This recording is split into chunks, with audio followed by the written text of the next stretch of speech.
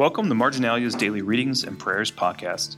This podcast is designed to come alongside you in your daily Bible reading and prayer and to help you stay connected with the life and teaching of New City while we're unable to get together in person. You want to follow along each day by reading before listening if possible. You can always find our readings in a short prayer at www.newcitycincy.org/social. Today is Thursday, May 14th, the year of our Lord 2020, and our scripture readings for today are the 33rd Psalm, Leviticus chapter 19, verses 26 through 37, 2 Thessalonians chapter 1, verses 1 through 12, and our gospel reading comes from Matthew chapter 6, verses 25 through 34. My name is Michael Prevotera, and I'm one of the pastors at New City. You know, to say that we're living through anxious times seems to be an understatement. Anxiety is all around us. It's on TV or social media, in the weird dreams that everyone seems to be having. I've even noticed that the last few days my teeth have hurt, I think because I've been clenching them from stress.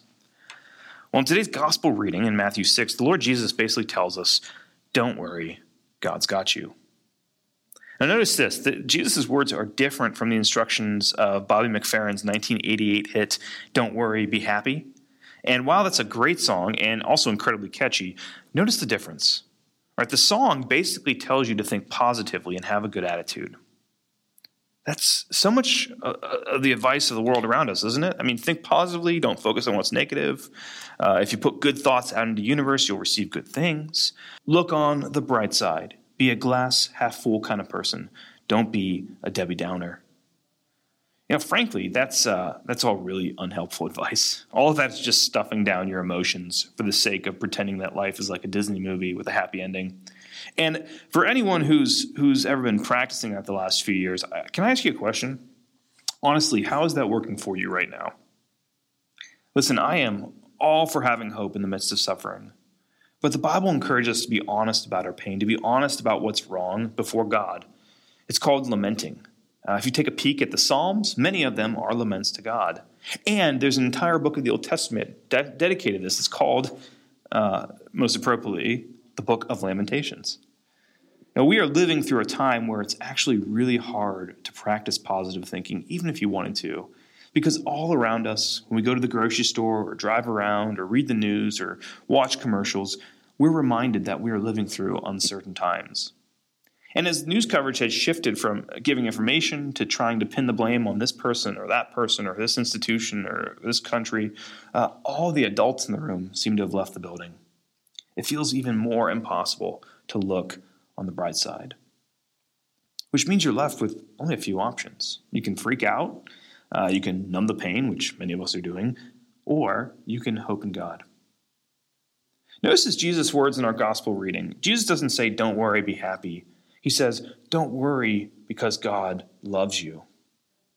Now, if you're reading in the ESV translation, your Bible says, don't be anxious. And while I understand what the translators were hoping to communicate with that, as someone who has wrestled with generalized anxiety disorder and has family members who also struggle with anxiety and OCD, I understand how condemning those words can feel. If you have an anxiety disorder, someone telling you not to be anxious doesn't really help you not feel anxious. So I really like the way the old King James Version translates Matthew's Greek. King James Version says, take no thought for your life. I also like Eugene Peterson's paraphrase in the Message. He writes, don't fuss about what's on the table at mealtimes or whether the clothes in your closet are in fashion. There's far more to life than the food you put in your stomach, more to your outer appearance than the clothes you hang on your body. Look at the birds, free and unfettered, not tied down to a job description, careless in the care of God. And you count far more to him than birds.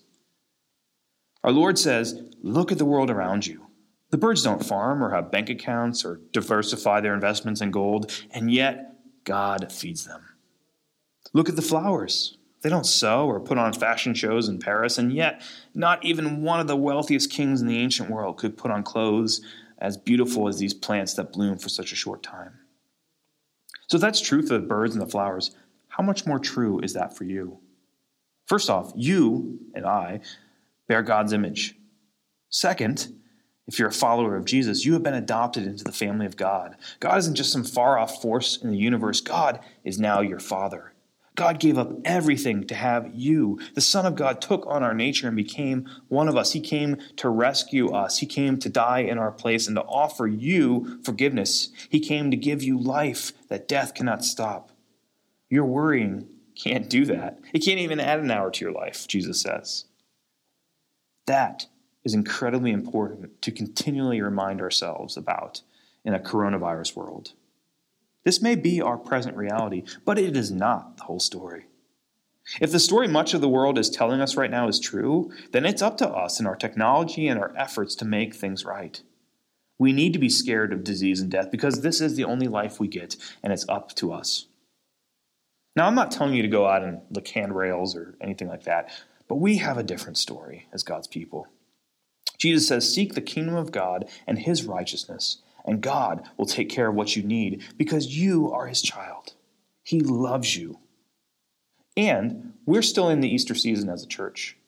Easter has the last word this side of the cross. The resurrection of Jesus has the final say. We are promised that death has been defeated, disease cannot win, and the grave won't be able to hold us down. Christ will appear again at the end of the age, and we too will be raised to life eternal. Now, either that's true or it's not. Those are the options. And if it's not true, then by all means, go turn on the news, put your trust in politicians and celebrities and experts. But good luck with that, because I don't know if you've noticed lately, but they don't seem to have it figured out either. But if the gospel is true, take no thought for your life. Don't worry. God's got you. He will get you through. And even if things do get really bad, they do not have the final say. The resurrection of Jesus and the kingdom to come do. So don't worry and be happy knowing that God is in control. God is your Father. Christ has been victorious, and he is coming again to make all the sad things come untrue. One goal of this podcast is to foster community and encourage personal reflection in this challenging season. Reach out to your community group, talk with roommates or spouses, or call a friend. Here's a question to help you do that. What are you most worried about right now? And how does today's gospel reading speak to that specific worry? How can you give that worry to God today? If you think this would be helpful to friends or family, please share this with them and encourage them to subscribe. Links to subscribe can be found at newcitycincy.org/social. You can find more resources related to Marginalia's daily readings and prayers podcast by following us on Instagram at New City Cincinnati or Facebook at New City Cincy. Let's close today in prayer. Father, in your love, you brought us from evil to good and from misery to happiness. Through your blessings, give the courage of perseverance to those you have called and justified by faith. We ask through Jesus Christ, our Lord. Amen. Thanks for listening.